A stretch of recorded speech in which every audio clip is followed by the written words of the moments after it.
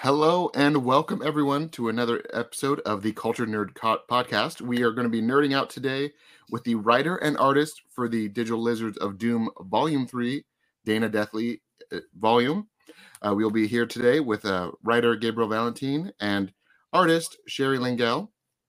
We're going to jump right into it. We're going to talk about volumes 1 and 2, why you should be reading it if you're not, and how to jump on the Kickstarter for number 3.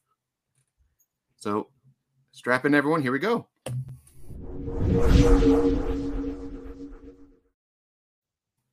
We're jumping into a book today, so just like Steve from Blue's Clues, Blues can do, we can do, Yeah, you watched that more than I did as a kid. I was like, nah, man. Yeah.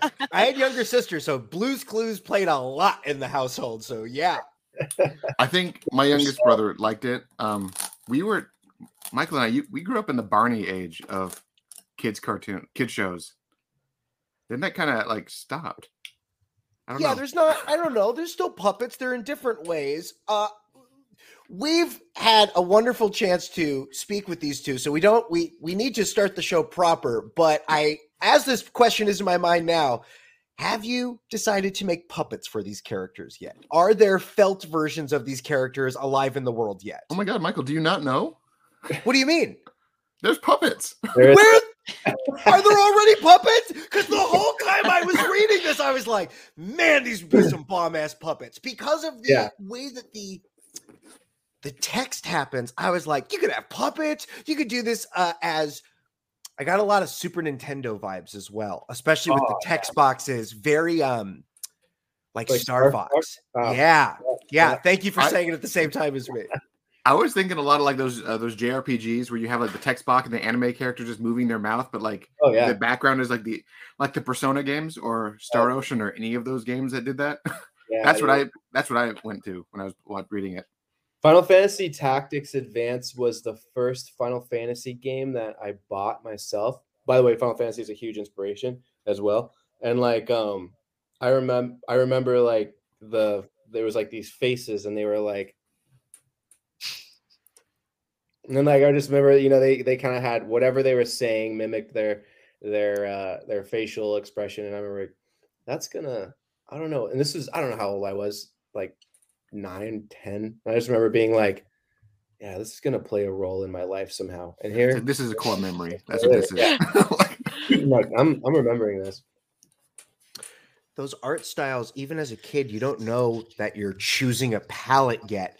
But sometimes those things, they just grab you. They hook, line, and sinker. Carrie, what are the video games that grabbed you? What are the things that like stick out in your mind that you're like, oh boy, I want to draw like that someday? So specifically, we got a PlayStation 1 for Christmas when I was a kid. And my favorite game ever of all time was the Spyro games, pretty much like reignited. And I remember my mom used to come up to me and we had to do this project for school where we had to write about our hero. And she didn't proofread my work, and I brought it to class and I wrote about Spyro the Dragon, and my teacher was extremely confused, but he was my biggest inspiration. I love the artwork of it, and even the Reignited trilogy they did. I'm blown away. Oh, so good. My son played the crap out of those games because my little squirrel on this one was I bought one of those PSP Go's, like the all digital one that kind of like flipped up like a phone. And when my son was like 3 or 4 at the time, I loaded all my old PS1 games like Spyro, Crash Bandicoot, all that stuff. I threw them all in there, and I was like, all right, when we're driving, just play this so you can like not scream in the car. And he got like, he was like, I beat all the Crash Bandicoots. I'm like, I haven't beat them all. How did you do that? But Spyro was like his favorite thing. So when the Reignited trilogy came out, he saw it, and he was like 10 or 11 at the time. And he's like, Dad, it's here now. And I'm like, it is. Should we buy it? Now, did your love of Spyro get you into any of the Highlander figures? What was Spyro's franchise called? Yeah, Skylanders. Yeah, so I do have every single Skylanders figure. Yeah, okay, every single one. Yeah. Now, I was a huge fan. Every Spyro figure or every Skylander figure? Every Skylanders figure. Okay, so where are they Are they in the other room? Is it on the other side of the camera? Where do you keep them? Are they in boxes unopened? Where do you keep them? They are currently in a box in my closet. And it's labeled something totally different on the outside. But I absolutely loved those games so much. So robbers won't know where they are. You wrote baby clothes on the outside. So if they see it, they go, I don't want this. Yeah, that game was awesome. Yeah, we got carried away. Did you have to open all of them, or can you just put the box on the reader? You probably could, but we opened every single one of them. The only one we didn't open was there's a race car one that was like special, and we thought it might be worth something, but I've been tempted to even open it now. Last question. Did this addiction start right when everything came out so you were able to keep up, or a couple years in you had to start going on eBay to hunt down the figures that you couldn't get at your local Toys R Us? Oh, I was right in the fire while it was going on. Okay, great. Okay, great. Great. Okay, good. That's the best way to do it, I think. To be like, I don't know. I do that a lot of the times too. And now I've kind of had some issues with certain, like I had bought, Michael bring this up, I tracked down all of the Batman and Superman covers for back when the movie first came out. And then a few months back, I was like, I'm missing like 10 covers. So I went through and went like magic of eBay, and I found not even 10, I think there's like 10 total. I think I was missing like 4 covers. And then in the process of doing that, I ended up buying a cover that I already had. So now I have 2 of the same one. So I'm like, all right, well, the eBay fail on my part because I don't pay attention to what I own. You have officially ascended into cult fandom at that point when you have 2 collectible covers. Yeah, well, I'm thinking about later on this little makeup desk that my wife put in the office because it couldn't fit in our room. I think I'm going to turn that into a Zack Snyder shrine and get some candles and like I'm going to have all the comics lining it up and like kind of make like the like a Day of the Dead La Frenda and just do it with Zack Snyder, but he's not dead. He's obviously just like but it's going to happen eventually. I'm going to like tip off the deep end and go full cult status. I have mine. I have my producer shirt, my Justice League producer shirt, and then I have all of his movies. And I have so many of those shirts. It's not even funny. I just need to find some Zack Snyder candles, like Mother Mary candles. Oh, they're out there. They have to be out there because I was in this one toy store. It was like this like I don't know. It's like one of those like retro kind of toy stores where you buy like all those knick-knack kind of toys, all the collector like high-end tin signs and lunch boxes, all that stuff. And I found this section that was just all of those kind of candles. And I found one of Keanu Reeves, and I was like, Steph, I told my wife, I'm like, should we just buy a bunch of these? And she's like, no. Apparently, I offended her because she's Hispanic and like Catholic. So like, I was like, can I get all these candles? She's like, you're not taking my life seriously. I was like, okay, I'm sorry. But here's one of Arnold Schwarzenegger dressed as Conan. Can I not get this one? Oh, Conan. Beautiful. Conan is the series you bring like comic book people that aren't comic book people, like comic books aren't art. I don't even know what you're talking about. You're like, yo, let me just show you this Conan shit. Because the Conan stuff feels so much of that art has moved into other mediums now that like it's like, oh, you mean this Game of Thrones comic book that you just showed me that looks all like real people? Yeah, see, yeah. Like that stuff right there, you look at that stuff and you're like, there's a world in that picture. Yeah.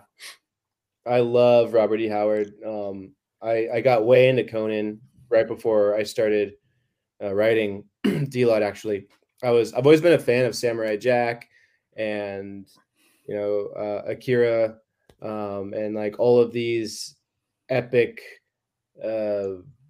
mythological adventure stories and that format of like short story kind of stuff. And so a friend of mine was like, oh, you should read Conan. And I was like, oh, I know all about Conan. I've seen the movies. I've read the comics. He's like, no, you got to read the original, like Robert E. Howard's Conan. And then I'm like, okay. So I started reading it and I was like, holy shit, this is amazing. Like, it is crazy town how much like there's Star Wars stuff in there. There's a ton of Samurai Jack. I didn't realize how much Samurai Jack pulled from Conan. Like there's there's short stories that are like literally just Samurai Jack episodes. And I was like, oh my gosh, this is so awesome. Like, yeah. So I love that like short story, epic fantasy stuff. And yeah, it's very chewable. Like you're saying, it's like, it's a good thing to show somebody if they're just like, I'm not really into that stuff. It's like, no, like, I think you are if you like cool shit.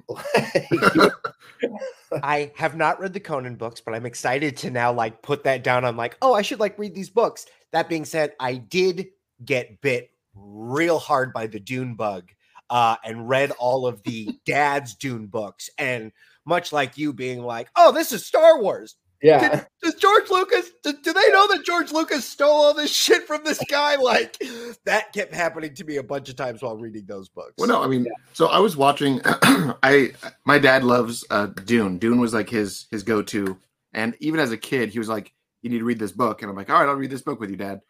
And so last night we were at my sister's birthday party. And after they were all getting ready to go out and do their clubbing thing, my dad's like, all right, I'm bored. I'm like, well, let's watch Book of Boba Fett. You haven't watched it yet.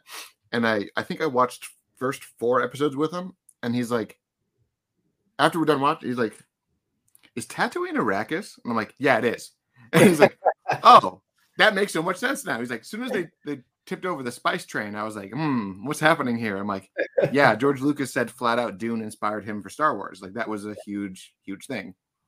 Yeah. So Dune is wonderful.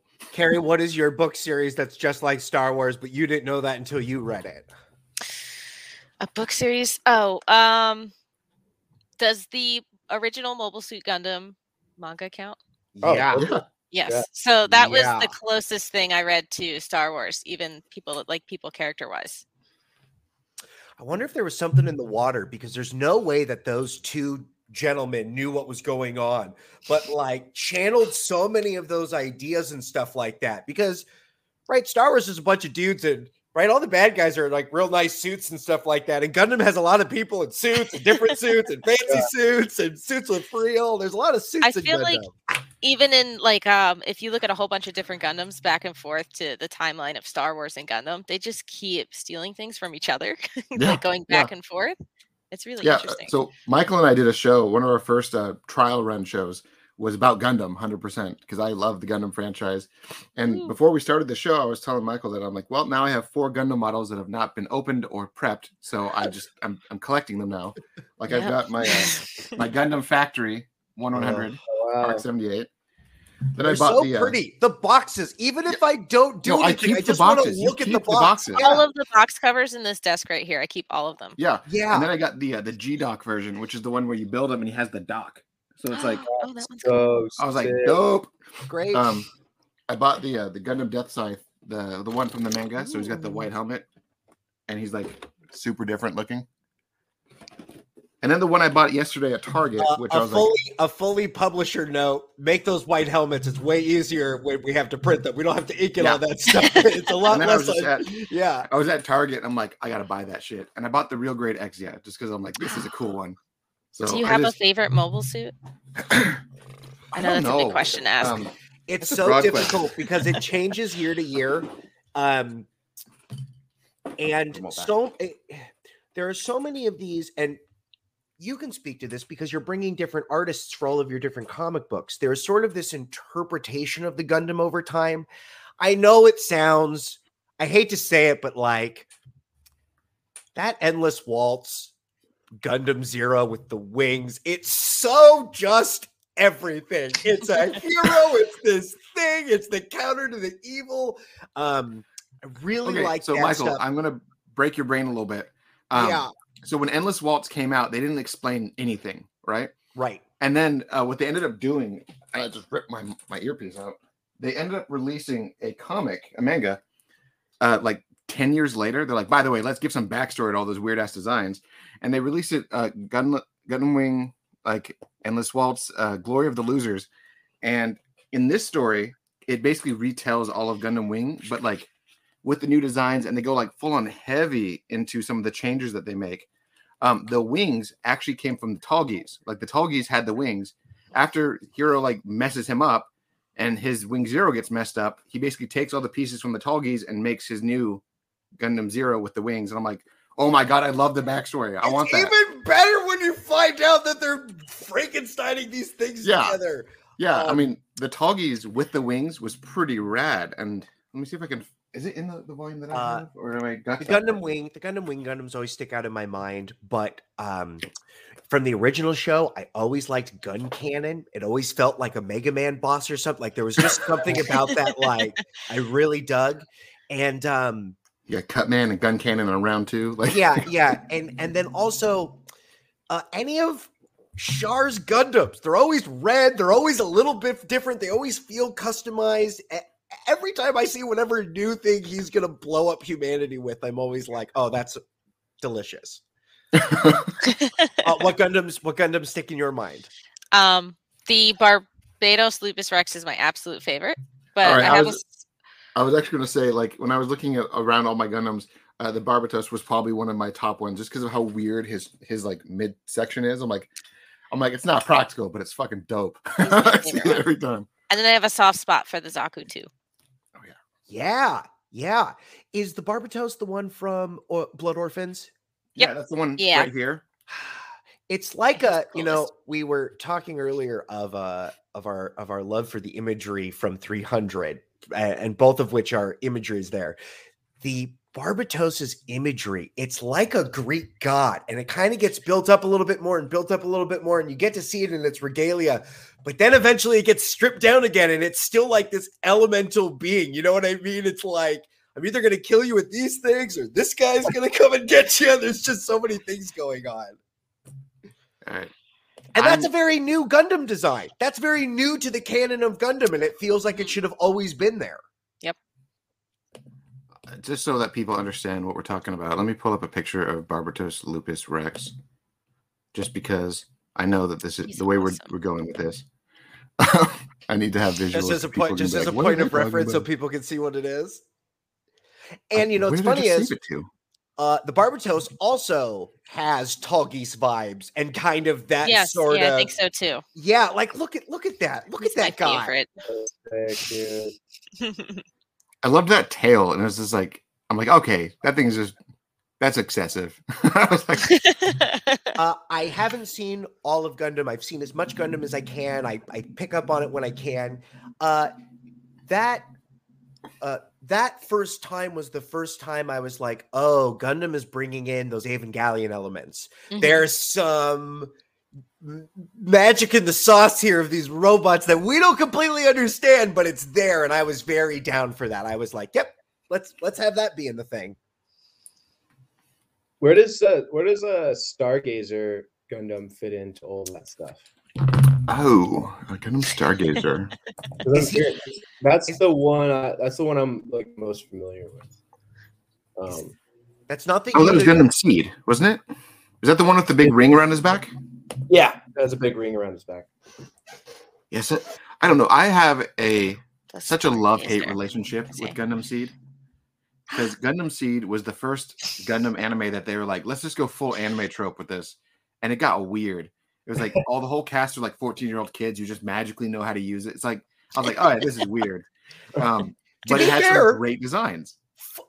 Children have nothing in their heads yet. They haven't learned anything. Your baby beat Crash Bandicoot, no problem. I get like a 13-year-old being like, I am the master of this robot now. I don't need to know this arcade in a way that makes sense. I need to acknowledge my frustration with that show. Okay. Taylor, it had some beautiful designs, and it was probably one of the first shows that they actually made the beam saber make scientific sense, where the beam saber actually had an enclosure on each side, so it was kind of like the blade lit inside of it. I'm like, okay, that makes sense. That's how you would actually make a laser sword. All right, well, good for you guys. I'm so mad at your character designs, but I love the suits. There's some.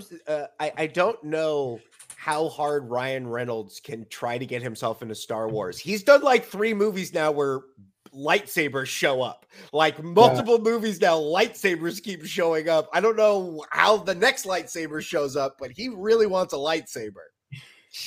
I want him to have a lightsaber too.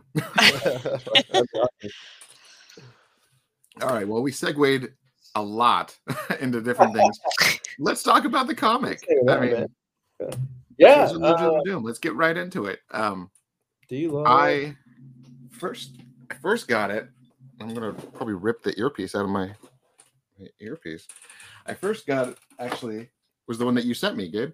And I love it. And I even got the little sticker that you slapped in there, and I use that as a bookmark because I don't want to use it.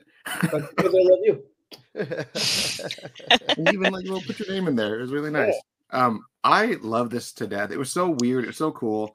I loved how when the first one ended, I remember first reading it and I'm like, no, that can't be the way they stop. Like, I need to know now. What's happening? That's like, it was the most unfair cliffhanger that I had in a book in a long time. That makes me so happy, dude. What's really cool too, not humble brag because I'm bragging about Lesser Known Comics, but like, what's it called when you brag about your publisher? It doesn't matter. Anyways, publisher. Lesser Known Comics is awesome, and the books are going to be coming out a lot faster. So, like book 3, without getting into too much weird stuff that happened with the last publisher, Lesser Known Comics isn't messing around. So we have like a pretty tight schedule, and they're also helping me with a lot of things. So like book 3, we don't have a hard fast date for like store release, but anyone who backs the Kickstarter for level 3, you're probably gonna get it in May or June. Oh, that's a lot faster. May at the earliest, but definitely June. So, and then book 4 comes out at the end of this year. We don't announce the next artist until like the whole book is like done its thing, kind of thing. But then book 5, 6, and 7 are looking like they're all in production right now. So 5, 6, and 7 are probably coming out next year, all 3 in the same year. Wow. So that was going to actually segue to my next question: is how many books total do you have planned?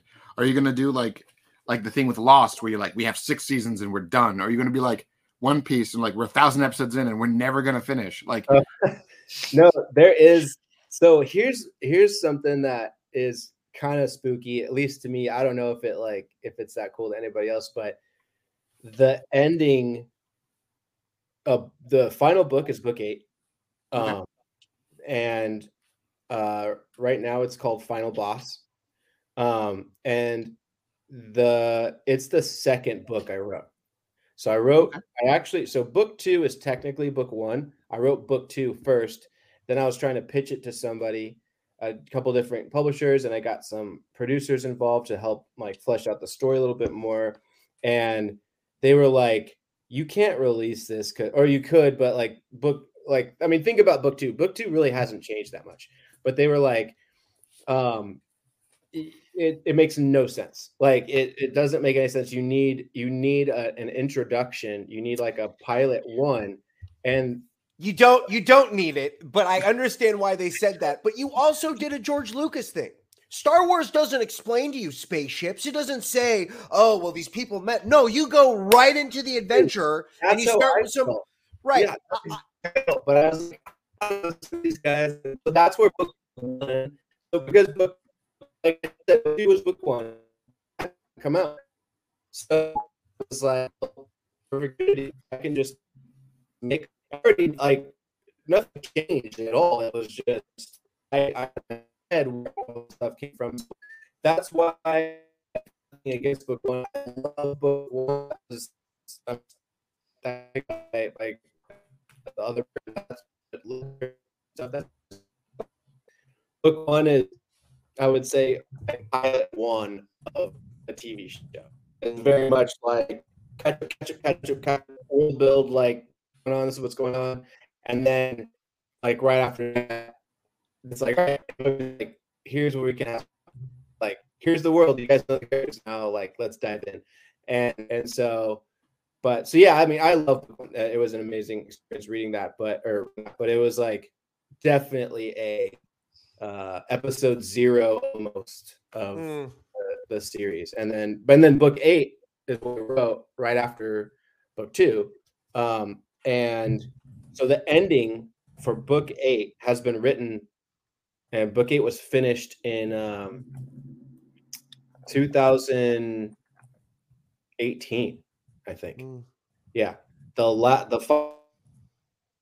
final page, and it has not changed. The final page for book 8 has the dialogue that they say has not changed at all. The conversation with the characters that are still there, like, is the same. It's always been. So it's kind of spooky. What's going on over here? Nothing. We're having some connection issues with you, and we're secretly typing it, but you can see all of our typing, so it's not very secret. Yeah, no. So when you were explaining it, you were dipping in and out of the audio a little bit. I'm like, is my computer broken? No. What's happening? Oh no. So now it kind of sounds like you were talking about spoilers and we were censoring it all. So it kind of works out. It's very cryptic, and the fans will have to really deep dive through this one. That's so funny that you said that. I was watching videos about Buster Keaton making comedy movies, and they would come out with a really strong idea and know what the ending was, but just say, oh, the middle will figure itself out. And it's interesting that idea is being brought here as well. Ceri, how much license do you have? Obviously, here's the text, and I have an interpretation. To know a little bit about inside the cookbook, are you given depictions of those full page spreads, or is that up to your discretion? I am. Gabriel gives me these beautiful drawings to go by. These gorgeous little sketches of what to do on the pages. So he definitely directs how each page is going to look, and then I work from those. As the art from the first page just popped up from the first book, there's such a D&D feel to it. Like the pictures, like you're almost looking at these classes, and there's so much, the skeletons and stuff like that. Volume 2 had a very 90s vibe. And I don't know if that's some of that's the writing, some of that is definitely the way that the pineapples are in there, because everything was extreme in the 90s. Have you thought about making Pogs? Because these guys would look so good on Pogs, and then you can have Electronic Killing Organism as the slammer. I just wanted to know if you've thought about Pogs at all. I haven't ever until just now, but I think that's an amazing idea. And Ceri would make some badass Pogs. I love Pogs. I like Pogs. I also like pins. I'm a big pin guy. So if you're making Pogs, let's throw some of these things on some metal guys and let's start making some pins. That'd be so cool. When Michael finished volume 1 and 2, he was like, I'm about to read these right now. I'm like, all right, cool. And like 2 hours later, he's like, I need them as Pogs. And that was the text. I'm like, yeah, the world feels so fleshed out, and I want artifacts. I want trinkets. I want things from it to interact with, because there's such that vibe that's in there. Ceri, with your art, what kind of vibe are we getting with volume 3? I would say I don't know. I've always been described, my style's kind of always been described as a cross between anime and American comics, lost somewhere in that space. Yeah. So that's what I would think. I love that you're getting to bring that style, because I like that the characters are so open to interpretation. As we see our Dizzy Doom over there, I like that. The first go around, he's very lizardy, but in volume 2, he kind of feels like a gray alien, the way that he's almost like not a lizard anymore. And volume 3, I'm getting some wonderful Ninja Turtle vibes on that head. Absolutely, bro. Absolutely there. That's a pizza party if I've ever seen it. So I like to see the way that they all come in, because I don't know, in my kid brain, it lets me play with them in different ways. Definitely Saturday morning cartoon vibes too, every time I drew them.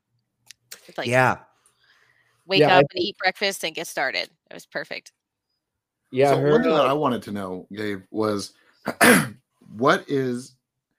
there's pineapples on every single page. What started the love affair with pineapples? There's a reference, at least. Not even in the pictures, but every page you got Pineapple Pete, introduction. Oh, yeah, that's his Trigun cat. In Trigun, there's a cat on every page. There's a pineapple on every page. And then in every text dialogue, he's like, and then Dizzy takes a bite of the pineapple, mid-sentence. I'm like, okay, cool. Okay. He loves pineapples. I get this. Is it the secret of, is it what's giving him power, or does he just love them? I want deeper meaning to the pineapples. So how's my connection, by the way? That's good. Much better. You look beautiful. Beautiful. We're not censoring any spoilers now. Get into it. So in book 1, if you notice, there's, depending on what type of situation, depends on how big of a bite he's taking from the pineapple. So sometimes it's a small bite. Sometimes if he's like not that stressed out, sometimes it's a big bite if he's really stressed out. And so it's more of like a nervous tick or an excited thing. And after book 1, he's not on Kraglodon anymore because he's sailing off with Dana Deathleaf, Fat Cat Rogers, and Shaky Spears, and they don't have the access to pineapples like they did. And there's a reference about that in every book until Dizzy gets to have pineapples again. But yeah, it's something that will play a bigger part in the story later. But so it is. I do hope people are noticing that because that's really cool. But Pineapple Pete is also he's a pineapple demon from the planet Pineapolis. Right. Like the fact that is an agreed upon thing, like whatever this pineapple is, it's either there's definitely a power there, but there's also sort of an addiction there. So yeah. It's not going to be good. The milk is a lie, Taylor. Like, I don't understand what you don't get about it. The pineapple's not going to be good. It's a lot of secret. There's a lot of clues. Like, and poor Carrie, because she's been such a good sport. I'm like, hey, draw the clues. Don't question it. Draw the clues. Like, we have to. Fat Cat Rogers' sash is, it's weird to say, but like it's a very important part of the storyline. And in book 2, we unfortunately had to play catch up. We were 5 months behind schedule, and we had 3 artists drop out from book 2. And it was just disastrous. And we're also switching publishers. So for book 2, I had Armand Bodner and Nick Nunez, who did the artwork for book 2. They came in. Those guys were heroes. They totally saved the day. And so there was like one scene where Fat Cat Rogers didn't have his sash, or there's only one scene where he does have his sash showing, and I wanted his sash to be showing in every single panel he was in, but to save time, we did it in a way where it was like I mean, it was those guys. I think they were doing like 6 pages a day, and they just didn't sleep. And it was like we were just like I would draw out the 6-page storyboards, send them over, they'd send them back, yes, color, and it was just like. None of us slept for like 4 months, and then we got it done. And it's a big book. And so there's like in book 2 is the only one where it doesn't really show Pineapple or Fat Cat Rogers' sash. And like they're looking at me like, why is it such a big deal? We don't need to draw the sash. And I'm like, well, you will see in book 4 why that's kind of, I told them why. But like there's a very huge reason why, because when people read book 4, they're gonna go back to Carrie's book. They're going to go back to book 1, and they're going to like be like, was he wearing this sash the whole time? Because it's a direct tie-in, like it changes the story.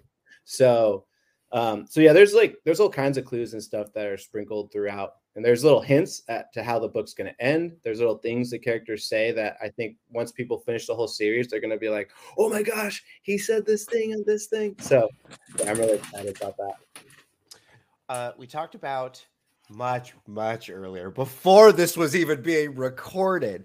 We were talking about One Piece, and it was funny as I was watching One Piece, there was One Piece feels like the evolution of Popeye. Like Popeye set up this world, and then One Piece took that world like, oh, okay, well, there's the spinach fruit, but then there's also this other stuff.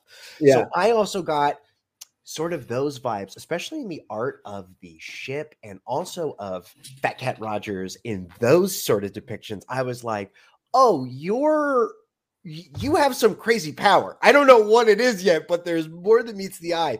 Will we get more? Do we get more crew members? Do we get other people that will join us? Not necessarily over all the books, but will we get other people to populate our ship? The ship, not until book 7. Ooh. But the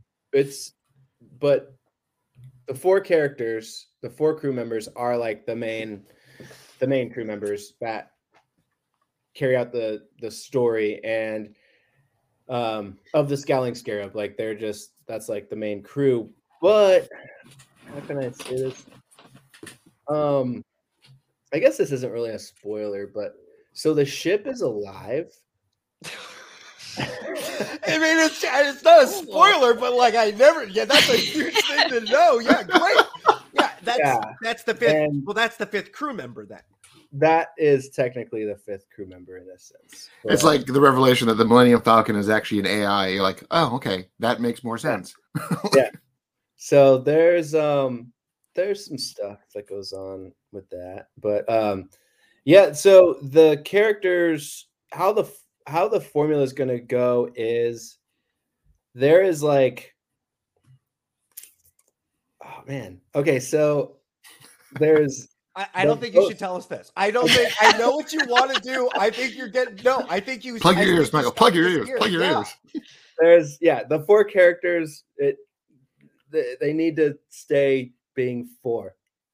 That's all I'm gonna say. Great. They need to be 4. Great. Yeah. It's like Final Fantasy VII. Like you're gonna have your core team until the very end when we're gonna Vincent Valentine, and then he's gonna be a part of the story, but. Yes. Fans are going to love him, but you're going to get mad that he wasn't there the whole time. Yeah. So, Carrie, as you get brought into this marriage of this back and forth with the ideas and stuff like that, it is your job. You draw everybody. Was there any of the characters that you just were easy to draw, or you were always like, oh, I love drawing this person? Okay. So if I had to choose like a favorite, it's definitely Dana. She is obviously pink and super badass and awesome. But like drawing wise, physically, I think the most fun one to draw is actually Wardy Morta. She has all these like cool angles and curves on her, and she has this really intricate nose that I like drawing. And she's always kind of hilariously evil. So there's always like a fun, like, ooh, I always make that face. You know, you make faces when you draw them. So I'm always making like Wardy Morta's face while I'm drawing her, which is fun. Do you do it like a Disney animator from the 40s? Do you have a mirror at your desk and you do this face and then you draw that face and you do this face and you draw this face? I don't think I want to make the faces, especially in public while I'm drawing. It just looks like sure. Even like Commander EKO's face is hilarious because he's just kind of got like these little glowing dots and then this like line for her mouth. So I'll end up making like the mailbox face when I draw him. But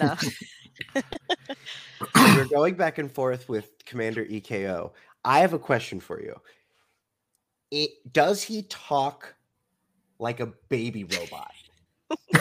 not his words. I know what he says because I read what your words are. But sometimes in my mind, I pictured him sounding like a baby robot. Does he sound like a baby robot? Who are you asking? About Commander EKO. No. Are you asking Ceri or me? Because have different great follow-up. Carrie, what do you think he sounds like? That's so interesting. I did have like voices in my head for each of them. Commander EKO, I imagined kind of like a strong but goofy voice. Like a confident but I can't think of anyone to compare to. Like it's almost not like strong bad. Yeah, okay. Like a Zerg from yeah, okay. Just like a little less robot-y, a little more like, but yeah, along the same lines of that. Are Zergs? That's from StarCraft, right? He's from Toy Story. Buzz Lightyear. Right? Oh, yeah. Buzz Lightyear. Okay, what's the StarCraft creature that kind of has like the hood? Protoss? Is it Protoss? Protoss are like the super advanced ones. Yeah, and it has like this echoey, crazy voice. that's how I picture. It's been a long time since I played that. Yeah, but that's how I picture Echo. But okay, so we're gonna assume that people have read book 2. Great. Right. So if you haven't read book 2, you got to skip ahead to some point. But if you have read book 2, keep listening. So throwing it on. Spoiler alert, everyone. 5, 4, 3, 2, 1. They didn't get the memo. There it is. So Commander Echo is Klugus now. Right. So, like in my mind, so we have an audio, kind of like a radio play version of book 1 coming out, and so in my mind, I'm gonna have it's gonna be very slight because we have a lot of effects on the actor's voice, but in my mind, I would like to have Commander Echo, if possible. It's probably going to be really expensive to do this, but Commander Echo be played by a male actor on the first book, and then from book 2 and on, bring in a female actor to then also put her voice on top of the male voice. So it's like you're hearing Klugus and Echo talking the whole time. Yeah, like whenever Goku and Vegeta fuse, you get the double voices. Yeah, totally. So and then someone asked me, because I was talking about this with somebody, and I'm like, well, how come if Commander Echo has assimilated all these other people, how come he doesn't have their voices? And I'm like, well, it's very simple, because he's just assimilated them and like absorbed their knowledge. They're not like Klugus is literally in the suit. And that's kind of like a messed up image if you think about it, but it's a kid's book, so we're not going to show that. But it's like Klugus is like basically dead body is in that suit, because Commander Echo is just it's just an entity. He's just like an orb. So he just needs a host to exist to do all these things, and then obviously the suit and stuff, his armor. But so yeah, like inside that suit is Dizzy's best friend, which he doesn't know yet. And we'll discover some of that in book 3. Yeah, it's like so in my opinion, it's like a male voice up until like a computer-y male voice up until book 2. And then I picture like Klugus's voice just kind of back and forth, in between, just this weird hybrid. I think it'd be kind of spooky, kind of like him from Powerpuff Girls. Yeah. I wonder if we get any Shinji Ikari episodes where we're just inside the robot talking to the orb back and forth about choices. You know it. Oh, okay, great. Well, listen, congratulations. Not that reference. Not yet. We're not ready for that. Okay. Well, I mean, we're working there. So one of the things that when I was reading the books, volume 1 and 2, I kept getting vibes from certain characters that obviously you probably pulled inspiration from. Who are their characters typically based on? Because I 100% feel like Dizzy is like amalgamation of like Michelangelo from Ninja Turtles and a few other characters. Every time I read Dana Deathly, I kept thinking like comic book Gamora from Guardians of the Galaxy. Nice. And then, I mean, obviously with the whole dynamic between her and her mom and like the Gamora and Thanos thing, like that was kind of how I kept, was like, okay, I like this. I dig this. I can gel with this. And then Shaky Spears like reminded me like a mixture of Groot and like Etrigan the Demon from DC, just like with the poems and all that stuff. Like, yeah. Who were your inspirations? Who did you pull from for these characters? So hopefully this isn't a cop out, but like it's less. Not saying that I haven't pulled inspiration from characters that already exist, but it's more of I've pulled inspiration from genres. So so Dizzy Doom is that like American indie, actually not even American, just indie comics in general. That's why for book 1, I really wanted like as close to like this French abstract for his book, like this almost like a Mobius kind of vibe. Very MTV liquid cool. Yeah. It reminds me a lot of not one-to-one, but like that Aeon Flux kind of, some of the angles on some of these things. You can feel that within the ether of it. Yeah, and so like for Dizzy, I wanted that like you nailed it, like that Aeon Flux, that heavy metal, like these like magical worlds that were like high, like technology, but they're like in the past and they're advanced, but they're still riding ships and they're wearing cloaks. And then for Shaky Spears, oh my gosh, that was the hardest character for me, because I knew I wanted, based on her storyline, she comes in when it gets to her book 5, there's a lot of Greek and mythological references, like actually even in book there, and there's a hint to this in Ceri's book.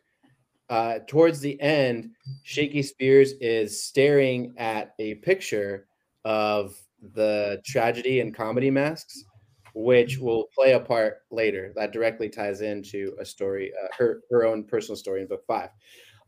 And so I went down a rabbit hole with her, and because there was, she's a dryad.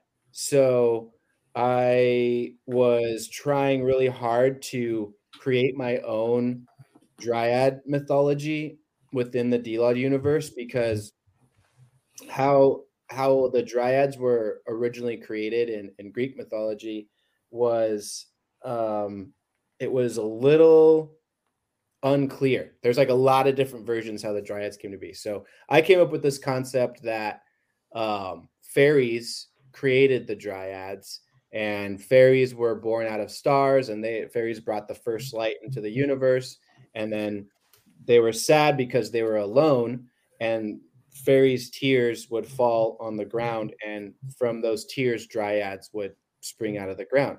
So that's where Shaky Spears comes from. And again, that's explored later. It's not really like a spoiler. It's just as you learn more about her character. And she took an oath to, she was forced into taking this oath to only speak in poetic verse.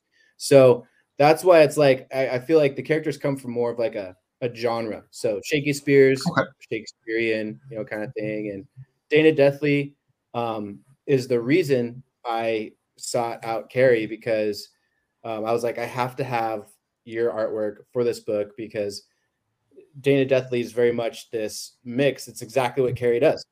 She personifies Dana Deathly the best. It's just like this mixture of like American comics with anime and manga, and that's what she represents. And Fat Cat Rogers is like the swashbuckling era and all that stuff. So Ceri got, I was like, you nailed Dana Deathly. That's like all you need to do. And then she just like kept nailing like all the other characters, and it's amazing. It's funny how the art style does influence that, because when I read that first one, I'm like, this should be a card game. This all feels like Magic the Gathering cards. This like, right, like it's like, yo, this is, you could just, that guy, that's a 1/1 red creature that like does some fireball something. That's a blue creature in the background. And with your work, Ceri, it's like, oh, I want a fighting game. I want a 32-bit fighting game. I want all of these characters in Skullgirls. I want to like do quarter circle forward punch and see what happens. Here, I gotta hold that picture up really quick again. Yeah. Let's see. I'm gonna show you something. Oh. So do it again. It blacked out. Yep. Let's see. Hold on. Decline. Oh my gosh. All right. I'm going to come back to it. Let's get back. Okay. All right. We'll circle back. Yeah. But no, I love that explanation, because like I can feel a lot of these vibes from other things, but it doesn't feel like it's any one thing. And that's what I thought was so cool about it. I also feel like you nailed the genre of video game tutorials. There's all these movies that are trying to do video games, but something is getting lost in that experience. But in the text version of it, especially when you're like, keep going, you'll get an achievement and stuff like that, that all feels very much within that genre. And these text boxes popping up and the dialogue coming, and we're panning in that way. Did a really great job of incorporating that in there. And I feel like that doesn't necessarily translate to other mediums, but you were able to channel that voice in this one really well. I like so much, your character select screens and stuff like that. It is a little bit of all of these different things that are influencing them. And I'm glad that you're able to bring in this wonderful array of talent to interpret these things, because every interpretation gives sort of a different vibe or flavor to it. That's awesome. Thank you, dude. Ceri, what are not your influences, but what are things that you like to draw? What are the things that you find yourself constantly doodling in corners and on receipts and on the list of things to get from the grocery store? I'd say it's kind of interesting because it's either like fully one direction or the other. I like drawing really kind of high energy, bombastic fight scenes and bright colors.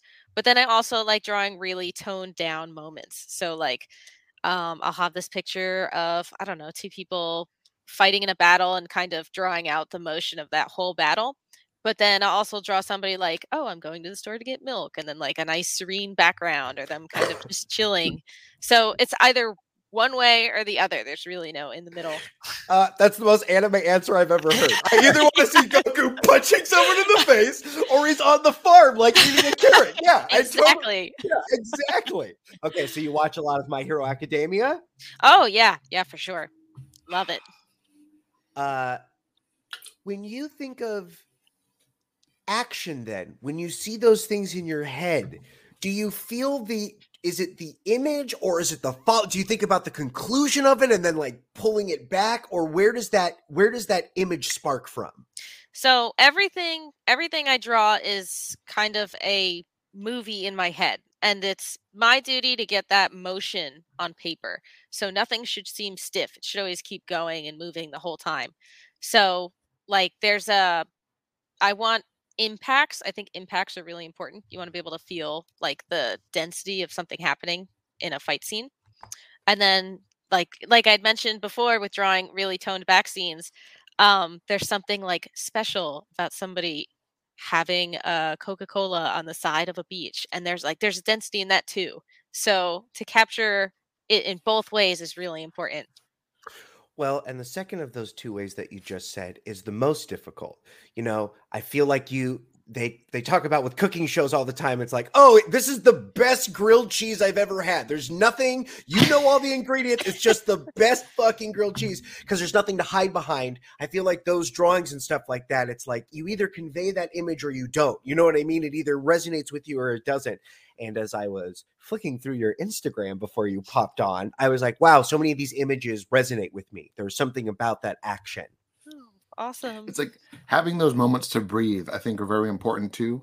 Which Michael and I, we were talking about this yesterday. We kind of talked about this before the show, but I had convinced Michael to finally sit down and watch the Batman vs Superman Ultimate Edition, the longer cut. Didn't want to watch it. Was not excited to do so. Had gross taste in my mouth from the other version of it that I had seen. Right, and so at the end of the movie, when Superman dies, one of the biggest changes that they made for the director's cut was the breathing moment, where they had like 4 minutes of just like solemn music and just showed the streets empty, showed everything empty, and like those breathing moments allow you to internalize like the holy shit moment of what just happened, or oh my god, something bad's going to happen.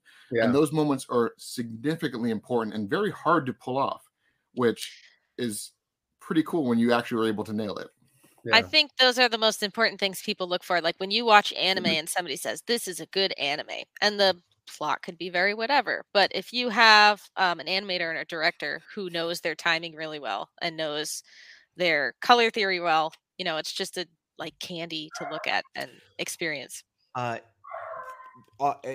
everything that you just said, the Demon Slayer just hits all of those boxes. I was just thinking about that. Yes. The colors, the action, the movement. It's just like you just take handfuls of it at a time, and it's never enough. It always, at the end of every episode, you're like, what do you mean it's over? I thought there was going to be. Yeah, but just those gobbling up of those things. Yeah. I was gonna say too, on that note of letting things breathe. There's a really cool scene that like I think might be one of my favorite scenes from any D-Lod thing so far in book 3 is where there's a there's a character there's a scene where the heroes have to hurt everyone else's ears. They have to like play a guitar really loud to hurt everyone else's ears.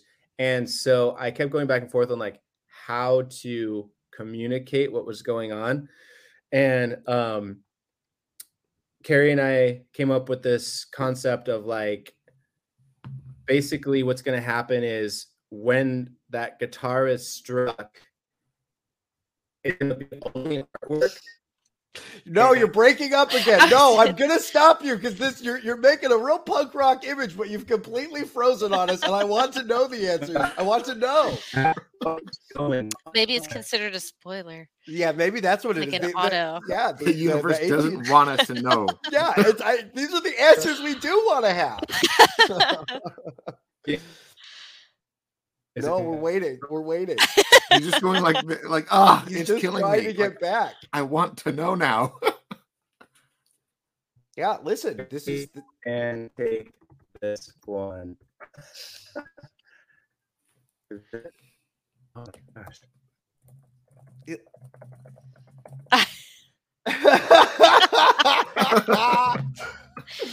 Yeah, no. We got none of your answer. But just so you know, it's not like you have to re-explain bits of it. You have to re-explain all of it again. How much?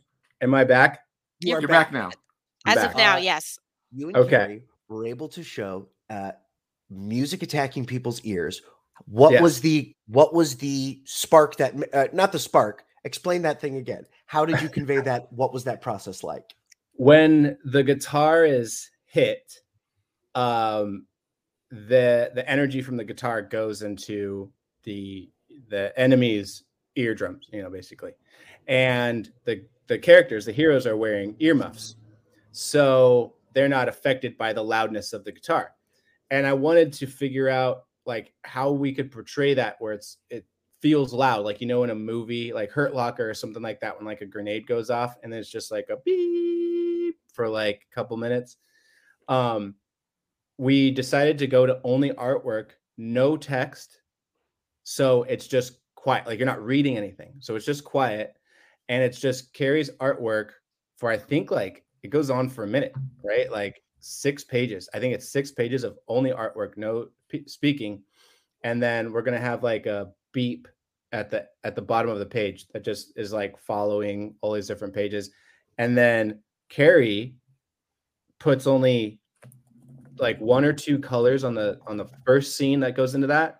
Then she adds a color and she keeps adding a color until it slowly rolls back into the story, and the characters can start are alive again, and they're speaking again. So I think, and how that came out, because I've put it on my computer and I've like looked at with the text, and like how it came out, it's so cool. It's like, I think one of the coolest parts. It looks really awesome. Yeah. It was a good move. Well, you're playing with the full form of this visual medium now, and to give so much and to allow your artists to help convey these ideas, and to also, have to break down the problem of like, how do we show silence in a way but still convey action? Because right, there is a and it's why when I'm reading these things, it leads to all of these images in my mind. You really do paste these things in a way, and then when you have these full page art, like you did at the end of volume 2, which also, you feel this buildup, and then all of a sudden you're like, oh no, now we're in it. Like now we're just gonna like do this thing. We're gonna have this whole thing. Well, you could talk about it, because we said so. What part? specifically? Okay. So at this point, we're talking about what these wonderful Jedi, these last two Jedi that are left in this universe, and we don't really know what they can do. We have an idea of their powers, but haven't really seen it. He chomps down that pineapple, and he turns into a Megazord, where you're expanding upon not only what this individual is, because now there's not just like an organicness to it. It's like there is something else in this DNA, like a transformer or a GoBot. There's other things here. So when you see the scale of that and your text goes away and you just feel the weight of this Pacific Rim battle as we see our monkey Barbatos, because that third monkey head is coming around just like we were talking about. And you see like, the weight and which that these conflicts are going to happen. They can not only happen in action sequences of running away and stuff like that, and I'm sure we'll have intimate fights, but to then blow it up and be like, no, what we're talking about, the scale of these things happening is at a Pacific Rim level. Like, and eventually this conflict is going to go, but like, I could destroy your planet, pineapple bite,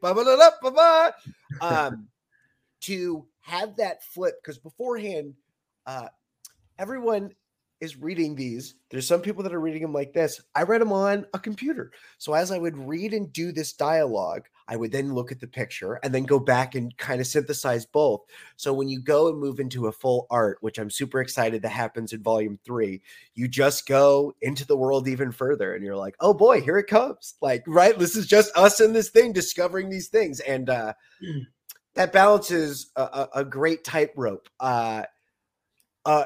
Do other characters then also go Super Saiyan 4 immediately when they battle? Are we going to see, does everybody else have sort of these abilities, or are their powers going to manifest in different ways?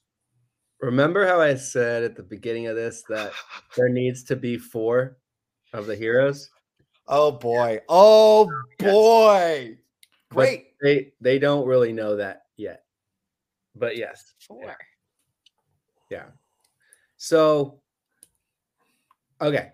So you know the Shokunin symbol in book 1. And your symbols are really really great.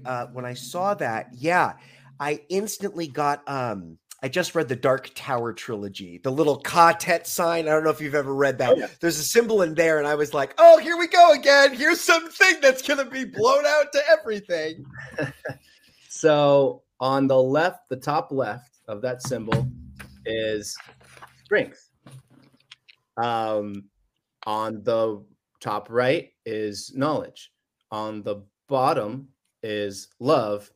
And in the middle is the energy that holds all of those 3 things together. And that's the way of the Shokunin. So like Dana Deathly is a very strong character. Shaky Spears is a very knowledgeable character. Fat Cat Rogers is a very, like, his whole thing is love, and like he learns how to do that. He stops himself from doing that, and once he lets that go. And Dizzy Doom is the positive force that's holding all 3 of those characters together, and that is going to play a huge role in how all this turns out. And that's all I'm going to say about that.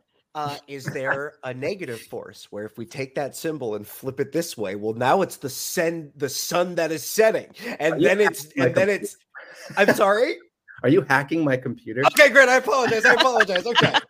Well, your imagery is so great, and you're playing with all of these things, and even the way that you are presenting this idea of yours, it's coming in multimedia forms. There's music to it. It's coming in all these different ways. So why would I also not assume that the things on the paper are not being looked at in a 3-dimensional way as well?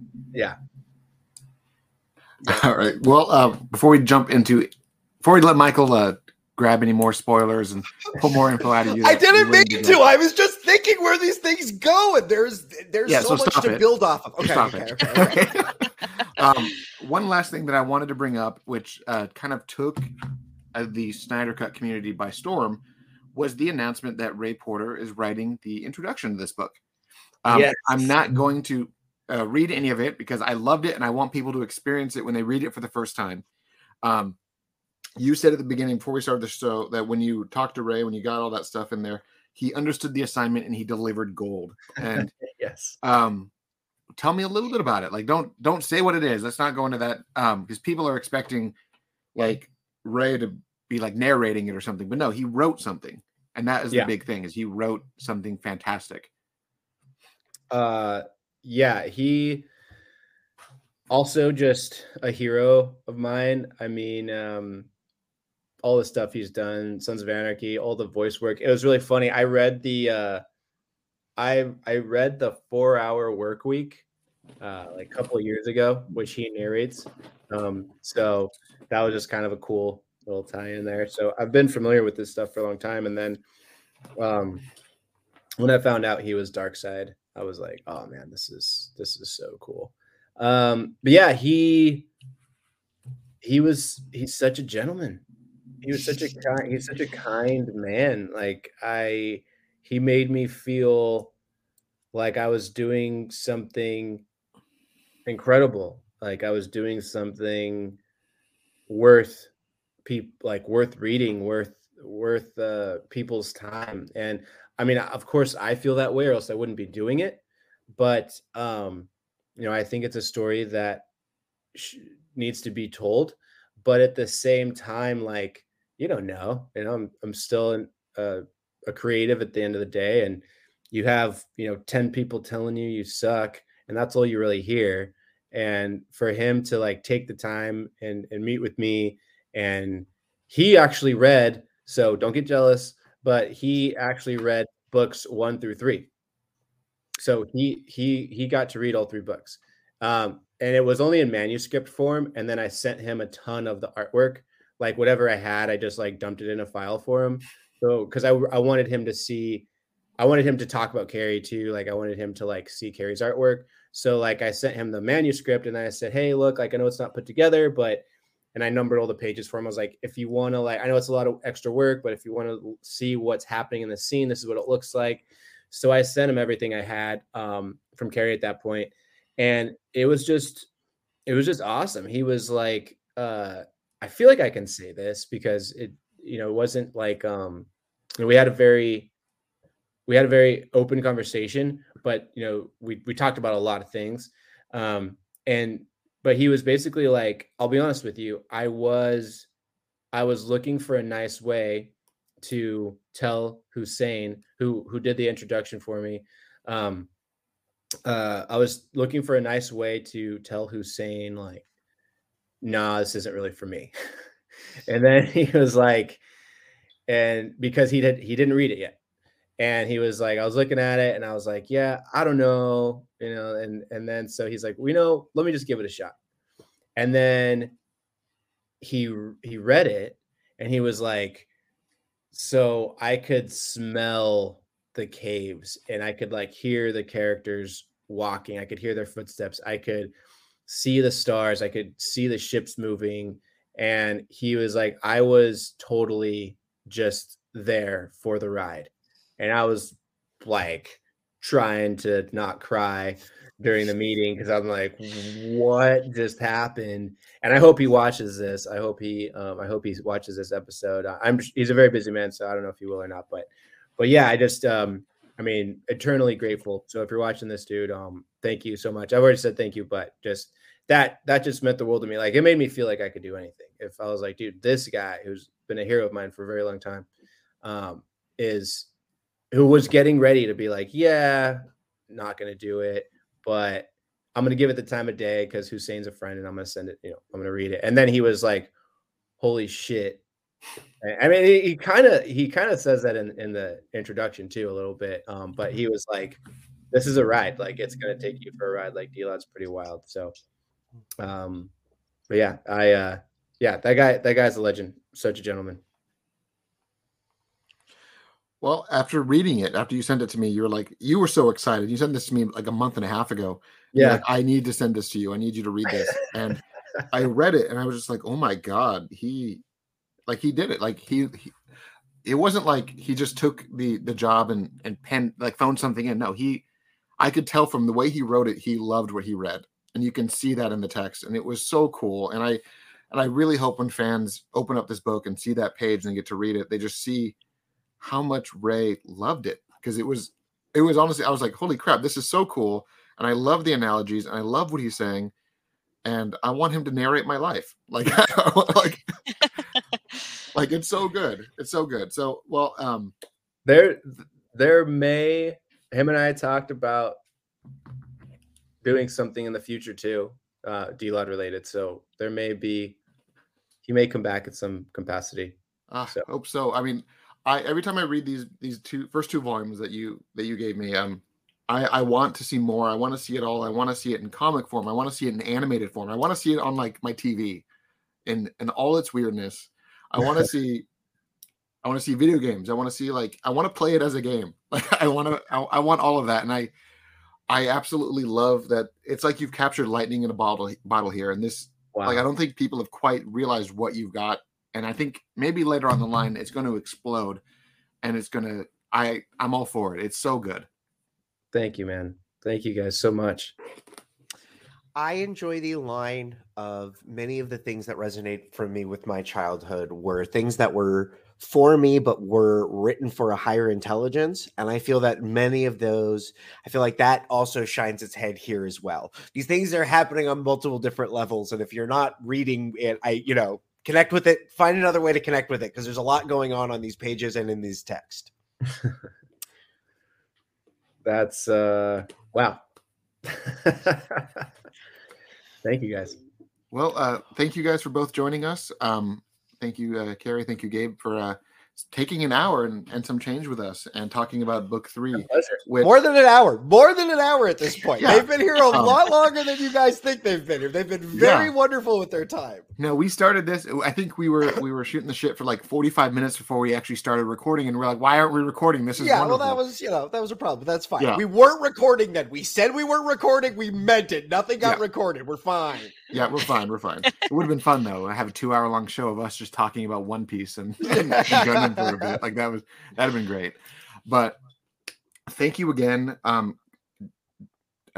Volume 3, Dana Deathly, is now launched on Kickstarter. We're throwing it up here. If you guys have if you guys want to scan it, QR code in the top corner, just scan that thing.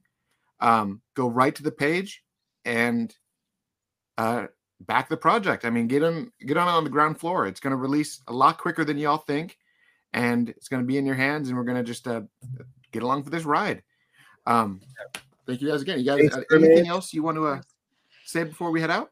Space mermaids, dryads, lizard wizards, zombie ninjas, cyborg cat pirates, and pineapple demons. Pineapples, I was going to say.